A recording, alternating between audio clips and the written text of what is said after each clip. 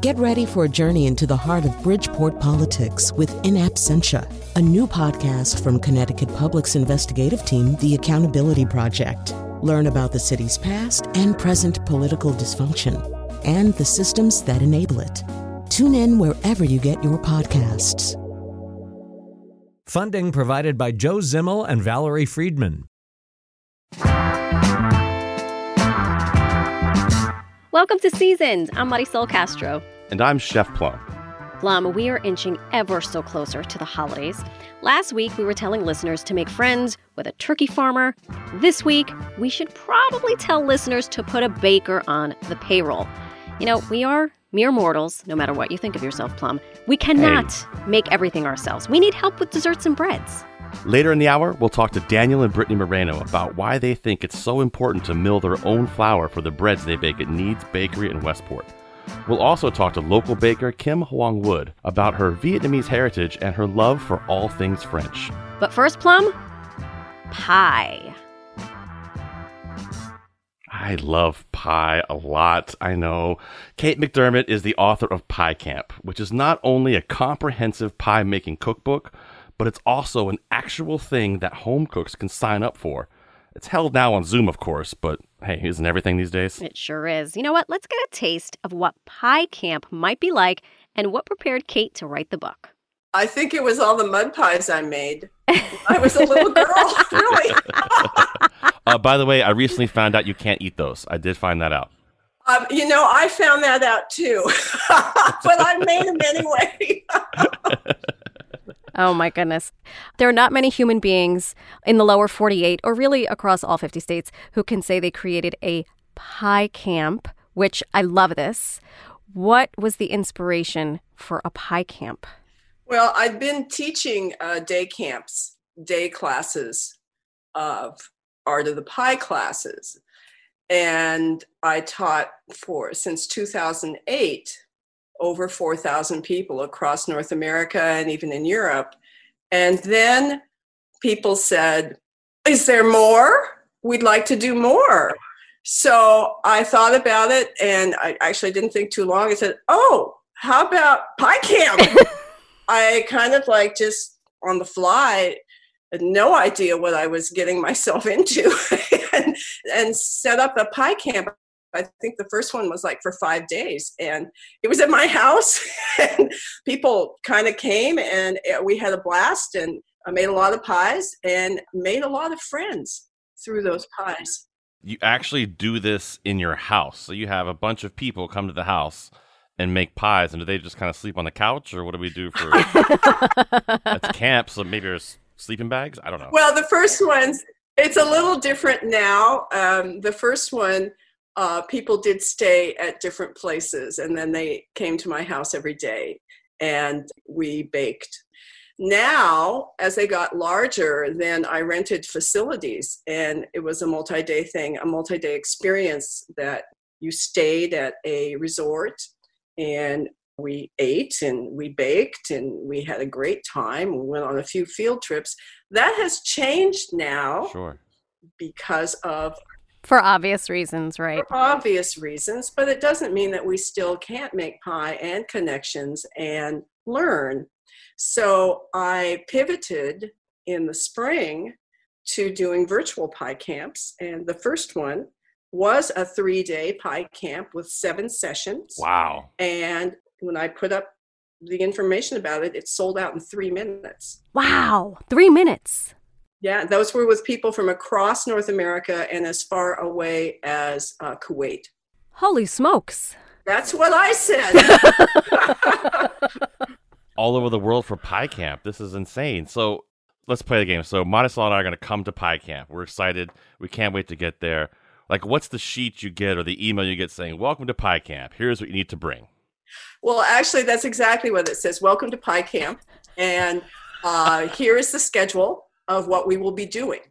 The silver lining, there's always a silver lining. And the silver lining to pivoting to the virtual world is that my pie campers have said, we love to work in our own kitchens with our own tools.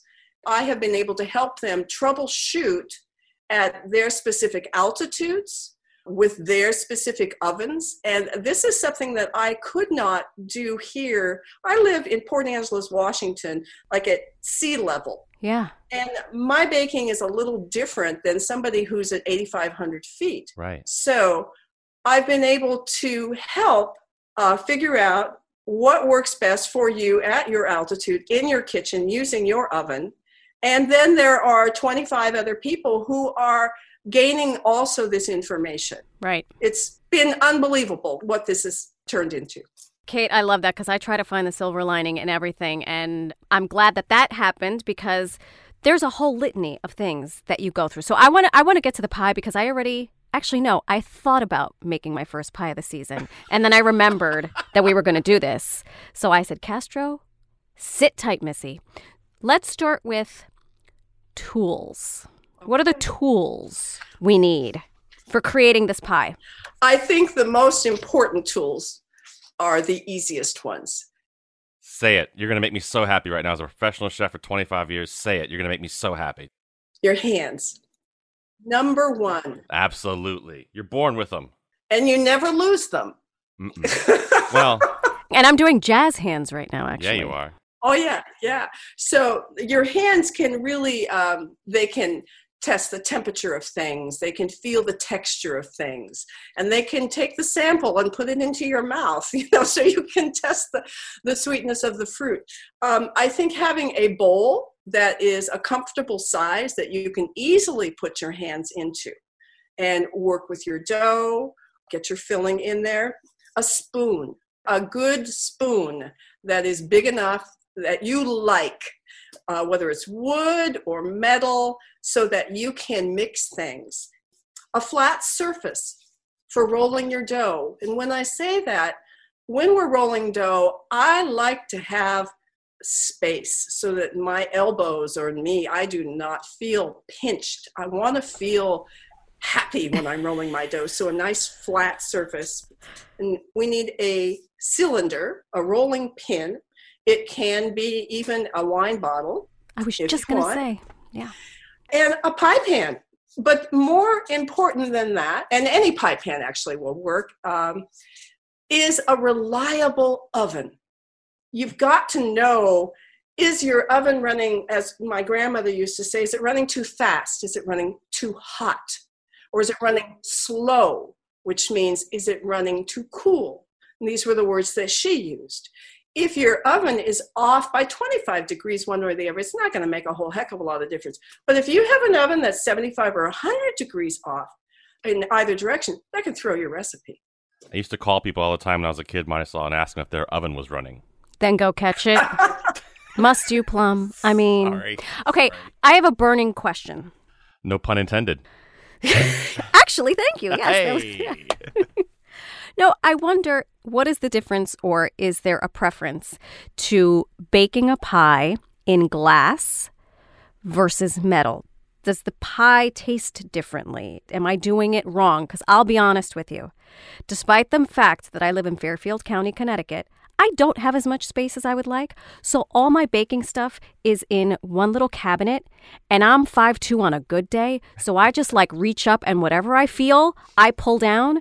And if it's glass one day, great. If it's metal the other day, great. But I could be altering my pies, correct? I support you in exactly what you are doing. Okay, go ahead. I have to tell you that I have a collection of over 100 pie pans of all different kinds. Some are glass, some are metal, some are ceramic, some are disposable aluminum.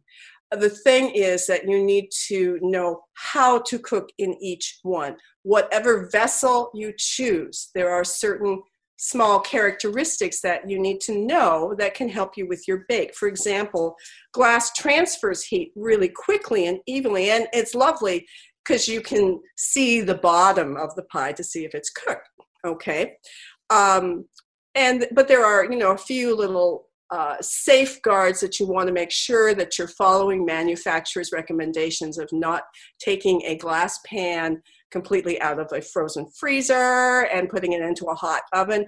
I have had glass pans break on me, and if you're taking it out of the oven, have an already planned spot where it's going to land and a piece of dry cloth, a tea towel or something that you place it on. If you place it on a cold surface, metal or whatever, I have also had a pan shatter on me. So just a little word of caution on there. Metal, I like to have pans that are not shiny, because shiny will deflect heat.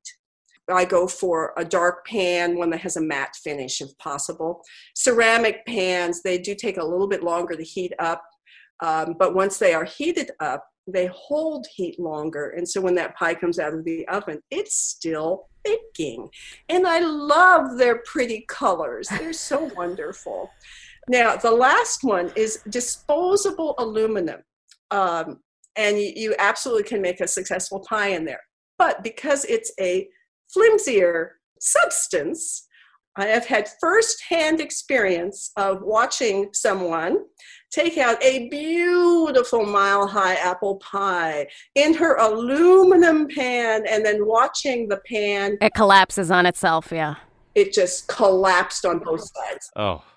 So my suggestion there is to actually place your aluminum pan, your filled pan, into another solid pan, say the glass pan, and bake it in there so that it actually has a little platform to be, and also it will transfer a little bit more heat on there. That's a great tip right there. So your book, Pie Camp, The Skills You Need to Make Any Pie You Want. You kind of keep it simple. You have 3 rules for making pie, but those 3 rules are also your 3 rules for life.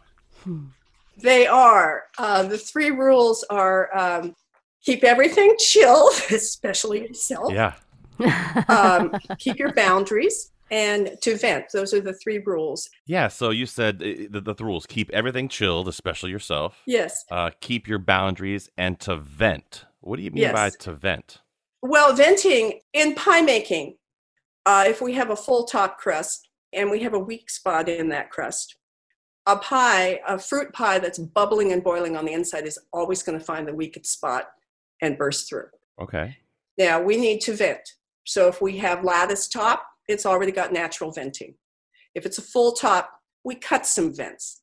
Now, the beauty of venting is that it can be creative, and we can see little slashes on there if that's how you feel, or you can do something that is very artful. Both ways are fine. And I feel that venting is something that in life, it's good to know how to do appropriately. So pie making is just kind of a little way that I can look at that and go, need a little venting today. Wow. Yeah. It's like going to your therapist. Yeah, pie camp. Go for the pie learning. And stay for the therapy. Stay for the life lessons. You just mentioned 2 things that if I don't ask now, I'm going to forget. Plum. 2 questions, actually. 1, how do you do lattice so that you stay on the grid? Because I inevitably screw up one piece of the lattice and one hasn't gone over another, and my children are like, oh, you messed up, Mommy. That's 1. Is there a trick? Number 2, do I really need dried beans or pie weights once I've done the crust, which we need to get into the crust. I know this is a premature question, but I know I'm going to forget. So just set the record straight, please. I have the lattice strips and I'm staring at them and they're staring back at me saying, you are going to mess this up, sweetie. Well, okay, first of all, you have set yourself up with an affirmation that you will succeed in, okay? So if you say, I always screw up my lattice work, then you probably will. But how about changing that to, I like to make a creative lattice. That is what I'm going to do. So it's, okay. Now, when you're doing that, I did a video of making lattice recently and put it up on one of the social media websites. And so I showed exactly, okay, here, you're going to need 10 strips of dough that are about 3/4 of an inch to an inch thick. Wide, yep. Not thick, wide. And then, place 5 of them on top of the pie with a little space in between. And count them, 1, 2, 3, 4, 5. And flip the odd number ones halfway back, 1, 3, and 5. Now, take one of your other strips and place it perpendicular to that, across. If your strips are going north-south, now you want a strip that's going east-west. East-west, okay? And then you take those strips one at a time. If one strip is down, then you put it up. If number 2 is up, you place it down. If number 3 is down, you place it up. I see where I went sideways. You start with at least 5 strips on it already. Right. Okay. Oh, I feel really confident now. Yeah, you learned something. This is great. No, I just had an epiphany. It's amazing. Well, let me say one more thing for you. You can also just lay them on haphazardly in a very artistic style. Yes, this is my art. This is my artistic license with this lattice. Wow. Thank you, Kate. No, I'm serious. This is, the type A in me. This is the kind of thing that keeps me up at night. And what about pie weights? Pie weights. This is the thing where if we are doing something called blind baking, which does not mean that you're putting a blindfold on your eyes. This means that you are baking the crust of a pie, pre-baking it and setting aside to cool before you put a filling in it.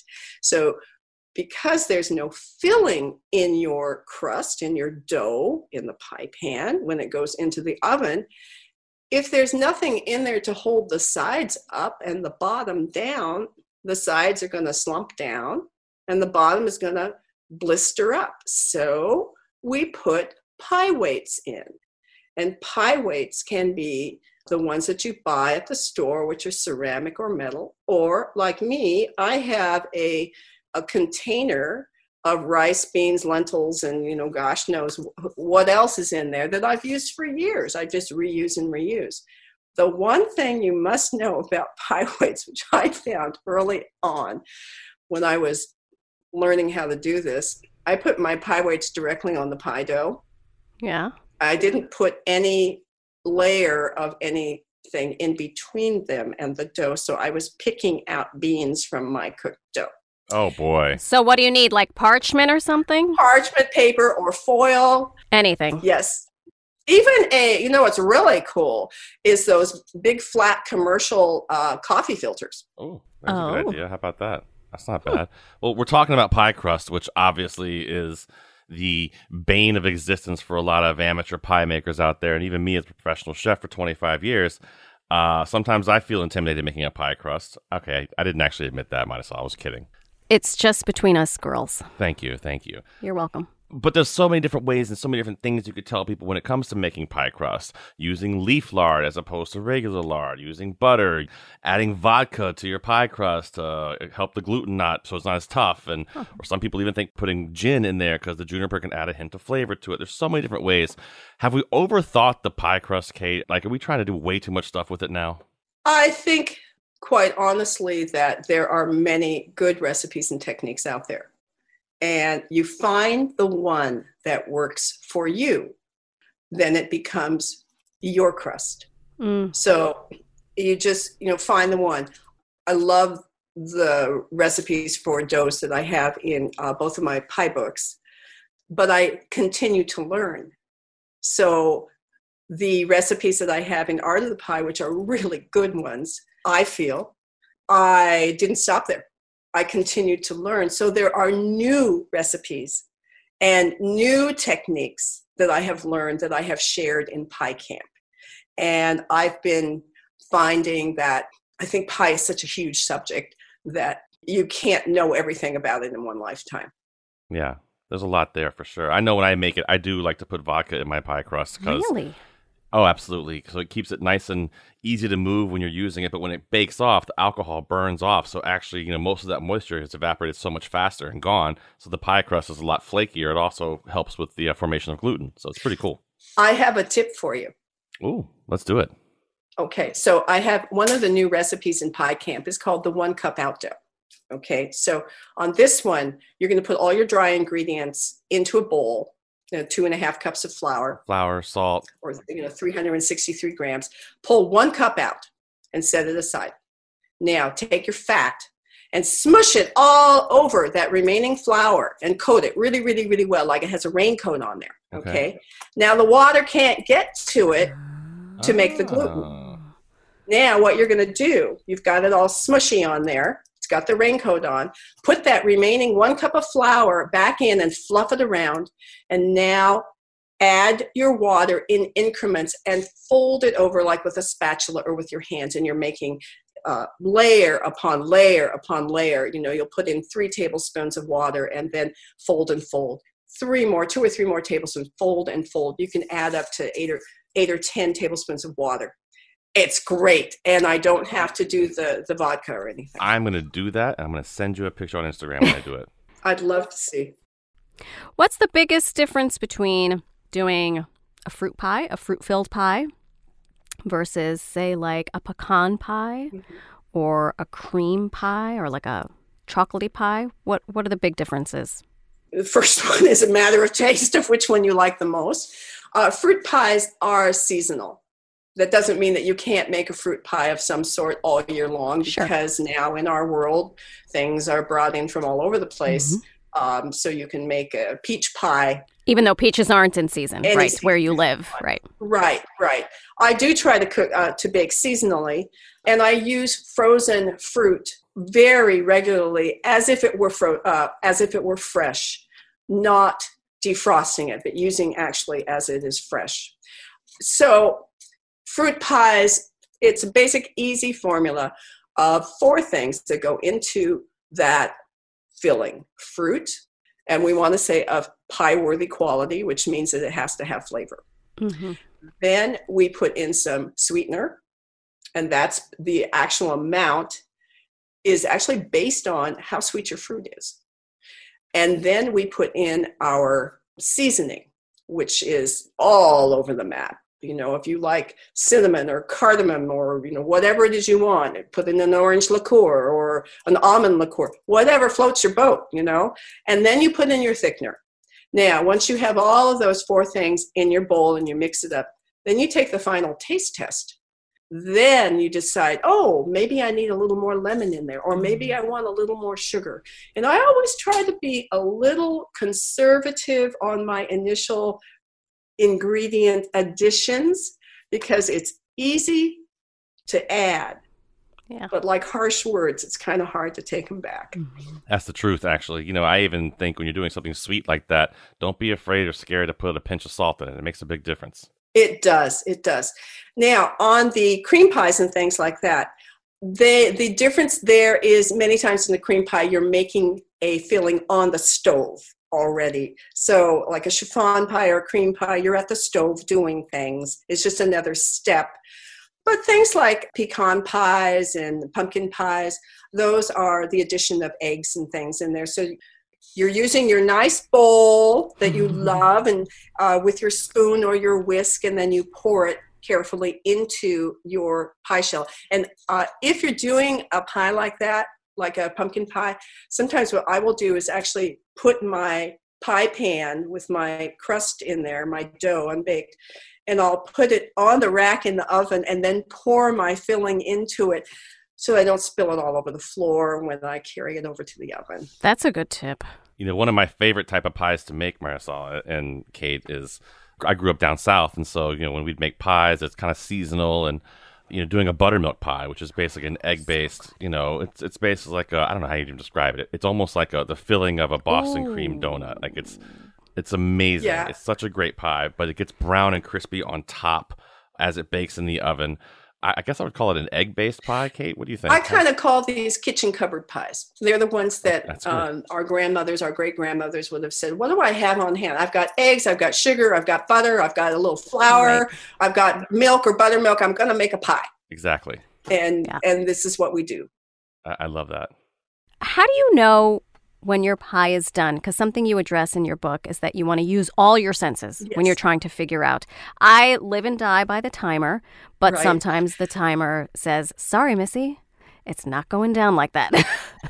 Well, we look at it, okay? Actually, the first one is your sense of smell. If it's a fruit pie and I'm coming into the house and I've been outside, like feeding my chickens or something, and I walk into the house and it smells like, I can smell it. It smells like a bakery. I know I'm usually about 80% done, and then I'll go over and I will turn the light on in my oven because I don't want to open the door if possible and let the heat out.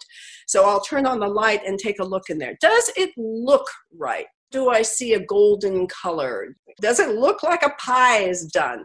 If not, I let it go a little longer. If it's too dark, I may put a piece of vented foil over the top with the shiny side down. Or I may say, do I see bubbling coming out of the vents? Do I see steaming? Is it a piping hot pie? Do I see this? And then the oddest one, which I started doing decades ago, was actually pulling the pie out and listening to it. Now, this would be for a fruit pie. Listen to the pie. I know, but I get my ear right down there, and I call it a sizzle wump. And I want to hear the sizzling of the fat in the crust, sizzle, sizzle, sizzle. And then I want to hear the wumping of the filling, which is boiling. Right. You got to have it boil in there, especially if you've got thickeners that need to reach a certain temperature so they can do their work and thicken the pie.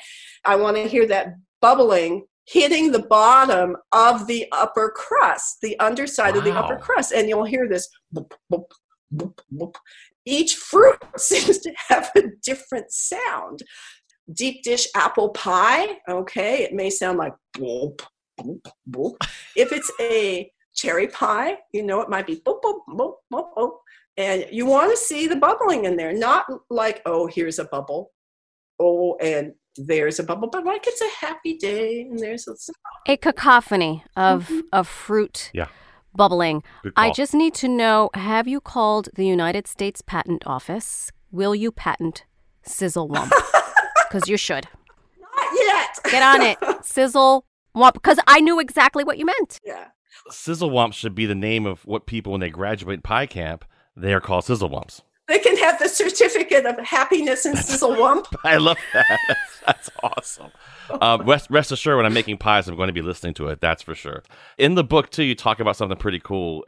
Your 20-20-20 method. Can you talk about that for a second?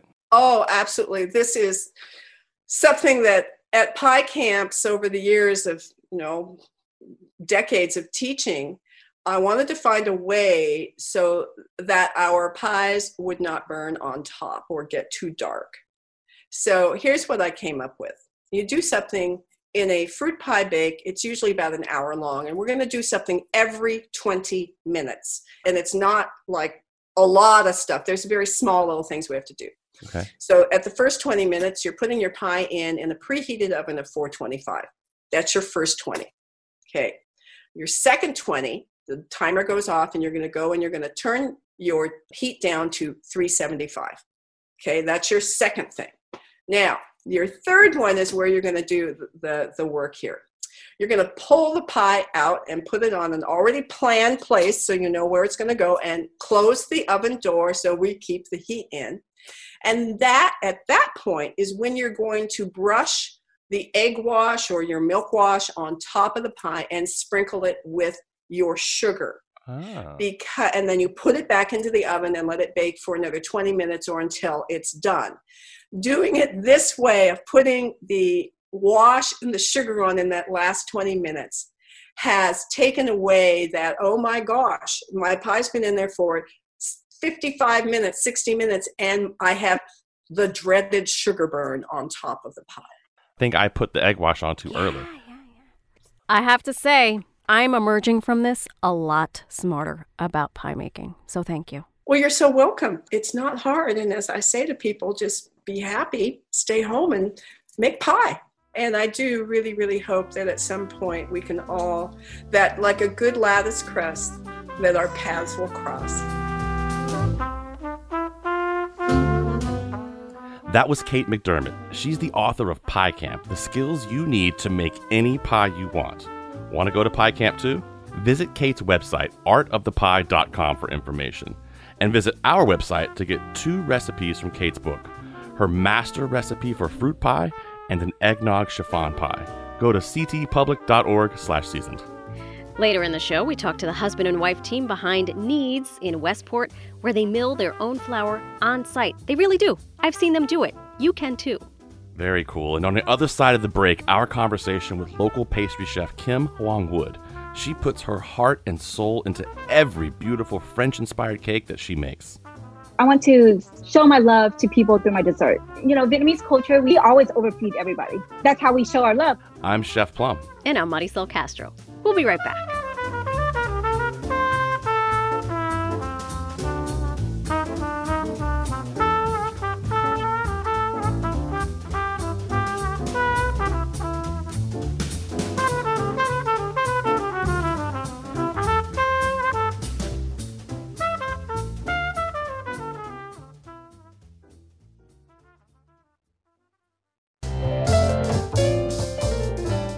Welcome back, everyone. This is Seasoned. I'm Marisol Castro. And I'm Chef Plum. Hey, do you need a holiday stress reliever already? Mm-hmm. Yeah, I know. Me too. We recommend scrolling through the Instagram page of Le Bon Patisserie because, like puppies and babies, pretty cakes are very calming to look at. And pretty is actually an understatement when it comes to talking about the cakes Simsbury pastry chef Kim Hwang-wood bakes. Kim is a one-woman show, baking, decorating, and hand-delivering culinary works of art to customers across Connecticut. She is definitely a baker you want to know about.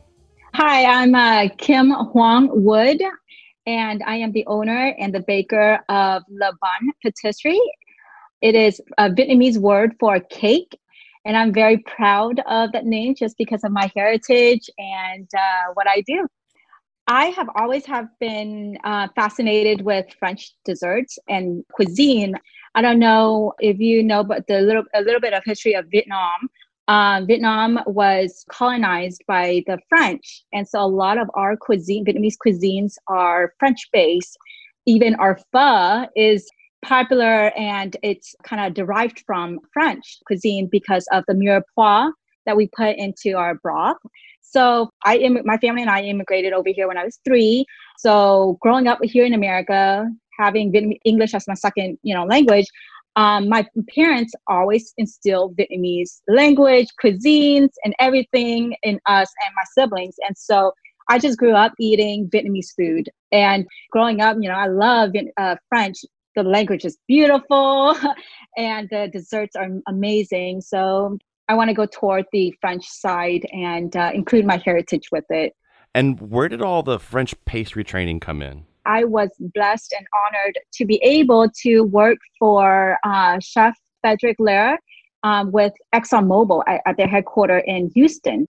After culinary school, I worked under Chef Frederick, and I learned so much from him. And he's French trained. He used to work for Billiard in New York, and he was executive chef and pastry chef in Vegas. And so I learned so much from him, and he's still my mentor today. And and he's very French. Like, I don't know, Chef Plum, French chefs are very on your butt, and you've had some things thrown at you. Exactly. Oh, sure I did. Yeah, I know. I definitely did. And if anybody have a chance to be able to work with a French chef, it's hard. It's very hard. You have to work your butts off, but at the end, you learn so much from them. And that's where, even though a knife is thrown at you or a spatula, but at the end of the day, you learn not to do what you're not supposed to do, And your agility goes through the roof. It's amazing. Yes, you become a ninja. That's right. Kim, I'm looking at your website and I'm listening to you talk about your culinary teachings. I suspect that what I'm looking at, which really looks like it could be in a museum, is not something that you just learn from a world-renowned chef. I mean, sure, you learn nuances, but this looks like it comes from your heart and soul. Why this? Why these artful confections? It is definitely from my heart. Every desserts I make, I thought long and hard about the design, the flavor, the texture. Again, that's instilled to me by my chef Fred, and the flavor has to balance with each other, because in one bite you have to have it's kind of like an umami in your mouth, but this is in the sweet side, and I definitely put my heart and soul in it. And it's just, I want to show my love to people through my dessert. Vietnamese culture, we love to show, we always overfeed everybody. That's how we show our love. And I know Italians the same thing. So I kind of included my Vietnamese heritage again back into my desserts, because that shows who I am. Yeah, they're stunning to look at. I'm scrolling down this page and I'm looking at this apple caramel bon. a bankin, like what you did there, bankin spice latte ban, which is also beautiful. How do you come up with these ideas? I mean, this looks like a dried flower, like a bona fide flower on a cake. Yes, it definitely is. It's a straw flower. My inspiration comes from Connecticut. I mean, when my family and I moved over here, we moved to immigrated here to Texas. So Texas has nature and all that stuff, but it's not the same as Connecticut. Connecticut, we have more farms, trees, and all that stuff. So I tend to drive toward, nature, and I love the fragility of the flowers and nature and all that stuff. So I love to incorporate all of that natural flavor and natural design into my desserts. And so, it's funny that you asked about the straw flower on my cake. Is I so happened to stumble upon a flower farm here in Canton, Connecticut, and it's Lindell Flower Farm. First thing I saw was the straw flower. And I was like, I got to have that. I got to incorporate that in. So she dried the straw flower for me, and it turned out gorgeous. So I was like, that's it. That's fall. That's my fall desserts. Now, you might look at Kim's cakes and think, I could never do this myself. But one way she stayed connected to the community is by teaching cake decorating classes via what else, Plum? Zoom. Kim delivers cake kits to customers, and then they get on Zoom for a lesson. I'm a young mom. My son is just about to turn 2 this month. I started Le Bon in January. COVID hit, and we are in quarantine, and Le Bon kind of slowed down, and I have no friends. And I was just like, other young moms would like to have some kind of outlet to have fun and meet other moms. And with that coming to mind, I came up with this idea of having a cake decorating event. And I chose some designs to be easy. It looks hard, but it's easy. And, pretty much anybody can do it. So in my kit, I pretty much bake everything, colored all the buttercream. Everything comes in a box. And all they have to do is just log in and join me in my class and meet other moms. It turns out great because all the other moms were so supportive of each other, and we have such a great blast. And who would have thought I would be able to find a friend through this COVID, through Zoom? It was wonderful, Kim, I wanted to ask you too before we get you out of here. It's the holiday season. People are, going to be baking grandma's pie at home, or her peach pie, or her pecan pie. You, as a professional baker who makes amazing things, what would be a couple of tips you would give to somebody, aside from just call you to get the pie to begin with, to bake pies at home? What would be some great home baker tips you could give? Start early. No, it's just more of like, get great ingredients. Le Bon, I'm actually about to launch a Thanksgiving menu, which we have 2 tarts. And if anybody needs help, I have on my website, there's a contact me. If anybody needs tip, definitely, start early. If you want to do pie, always have your butter cold, your butter and your water cold, because then that will make it a really fluffy crust. That was pastry chef Kim Hwang Wood of La Bon Patisserie. Kim runs her patisserie out of a small commercial kitchen in Canton and delivers her cakes and pastry to the surrounding towns herself. She hosts cake decorating classes too. Her website for more information is lebon.com. That's LEBANH.com.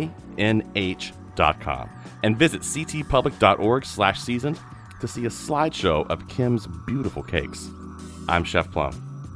After the break, the husband and wife team behind Needs Bakery in Westport share what it's like to open a bakery in the middle of a pandemic and explain why milling their own flour is so worth the effort. All we're doing is making things the way it used to be done. Keeping the brand and the germ intact in your bread, which is what whole wheat is. It's just better for you at the end of the day. I'm Marisol Castro. We'll be right back.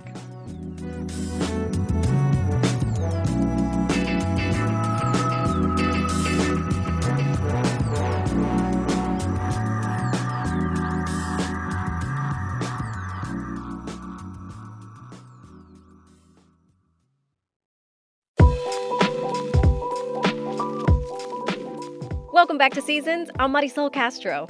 And I'm Chef Plum. For most of us, pastries and pies, those are occasional treats. Speak for yourself.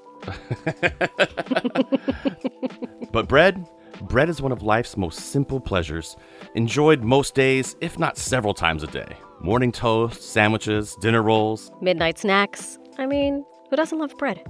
Here in Connecticut, just about every town has a neighborhood bakery they can be proud of. One of the newest, if not the newest, in my hometown is Needs. That's Kneads. You see what they did there, Plum? I see it. Right? The kneading of the dough. Well, what makes Needs stand out among many excellent bakeries in the state? They mill their own flour. Owners Brittany and Daniel Moreno talked to us about what inspired them to learn the art of milling organic whole grains into flour and why it really makes a difference in their breads. Brittany and Daniel joined us from their home on their day off. You'll hear their baby daughter in the background. Here's Brittany speaking about their inspiration, and then we'll get into the milling process a bit. So I think a big part of that came from working at Blue Hill at Stone Barns. That's where we really got involved in working with a lot of farms directly. You know, they have the farm on site, and then just like a lot of connections with local farms. That was a big part of why we wanted to mill our own grains. The freshness of that. It's the same idea as grinding your own coffee. You know, you're bringing the freshest ingredient to everyone, and you're getting the ingredient at the peak of its quality. Grains are the exact same. And I think that that's one of the last things to kind of come into the market in terms of that. You know, all farmers markets have produce at the top, the peak of its freshness. Flour kind of was pushed off to the side for the longest time. And now people are kind of understanding it's a plant. It's a product that should be used fresh. And you kind of take away all the nutrients once you're making it shelf stable. You know, I do appreciate that we live in a world now where people actually care about that and will ask that and will say, hey, you know, where does this come from? Where do you get your flours from? And that being so important to you guys is definitely refreshing. I love hearing that story, just to hear about that. And trust me, being at Blue Hill at Stone Barns, once you're there, you don't have any choice but to care about where your food comes from. It's an amazing spot, and what a great place to learn from. I saw the chef's table. I feel like I was there. I'm just trying to, save up enough money to go get an actual, Brittany and Daniel, is it true that it takes 36 hours to bake a Needs loaf of bread? So the whole process altogether, yeah. Well, I mean, we have that added layer of milling the flour, but that's not really included in there. But we need to get the starters going and then get the dough mixed. And then you have that cold fermentation, which is really important for, kind of breaking down the gluten. There's kind of two parts to the gluten structure. You want to first build it by mixing the dough, and then you need to break it down to make it more digestible. So that process of the slow fermentation is much different than when you have a commercial yeast leavened loaf of bread where you're speeding up the fermentation and it's not making the flour digestible. The baby agrees with you 10,000% apparently. I was thinking the same thing. She's very passionate. Hey, I want to ask you guys, my friends at Wave Hill Breads in Norwalk, they mill their own grains, and they found that people who have gluten allergies tend to not have a reaction to their product. Do you guys have that as well? So there is a lot of conversation because people have been eating breads for thousands of years. And if you just take it back to how it used to be done, I mean, people used to raise their own wheat, take it to a local miller. The miller would mill it. Then you used to take it to the local bakery, and the bakery used to make the loaf of bread.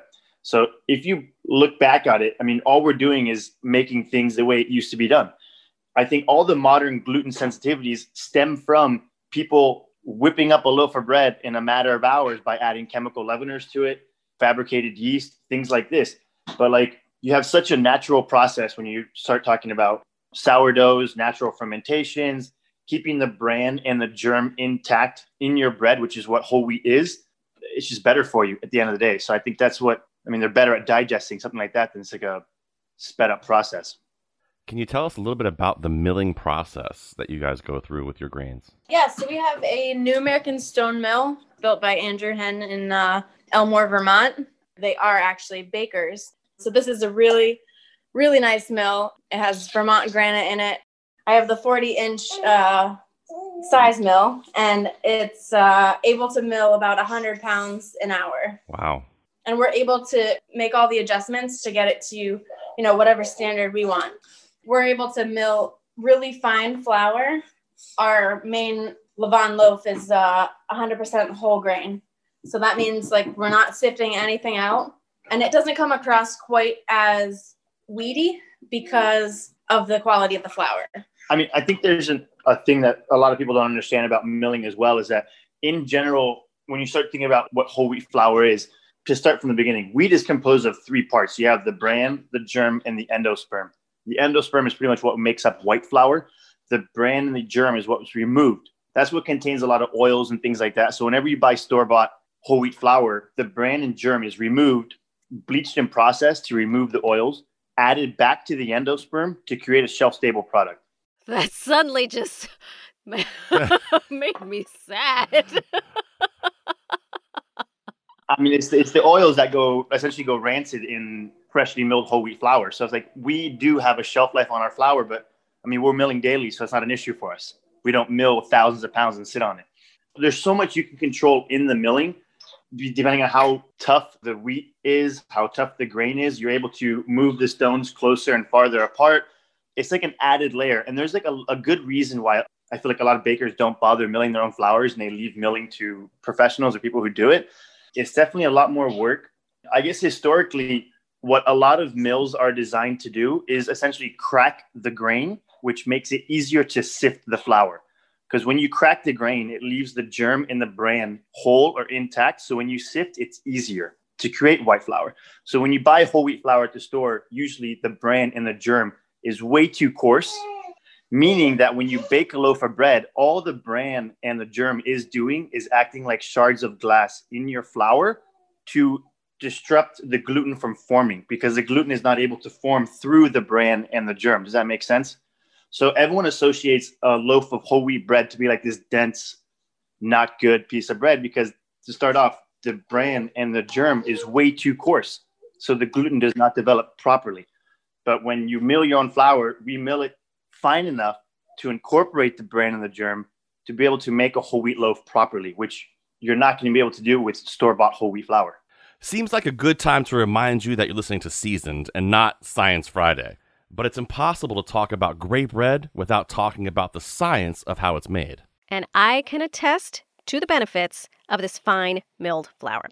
I was recently there eating a mushroom omelet. In case you don't know, Needs is a cafe in addition to being a bakery and a mill. So the omelet came out with this beautiful slice of bread that was just right. It was like toasted to perfection. I destroyed that thing. That toast didn't stand a chance with my belly. The good part about it, it didn't make me feel full. If that's what Daniel means by a proper loaf, I definitely had a slice from a proper loaf. You get to eat all the food. It's just not fair. True story. Okay, so you're not going to end up with a bread bomb in your belly. But what about the flavor? How does the fine milled flour affect the flavor? It really does help to bring back the coffee comparison.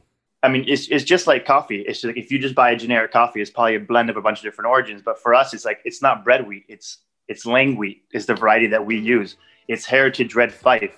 It's specific wheat varieties that we choose to use to blend to our liking to achieve certain protein contents to get the flavor that we want in a loaf of bread. That was Daniel and Brittany Moreno, and the occasional coo from their baby daughter. Daniel and Brittany are the chefs and owners of Needs Bakery Cafe and Mill in Westport. They are brand new, everyone, as in they opened their shop during a pandemic. So if you're in Westport, think about supporting the important and delicious work that they do.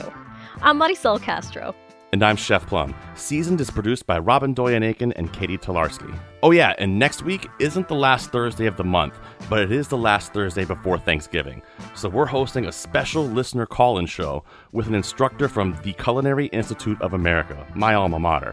Our guest teaches a class devoted to American cuisine. There is no question about Thanksgiving dinner that we can't answer. We've got your back this holiday, so tune in and call in next Thursday at 3 o'clock. See you then, everyone. Thanks so much for listening to Seasoned.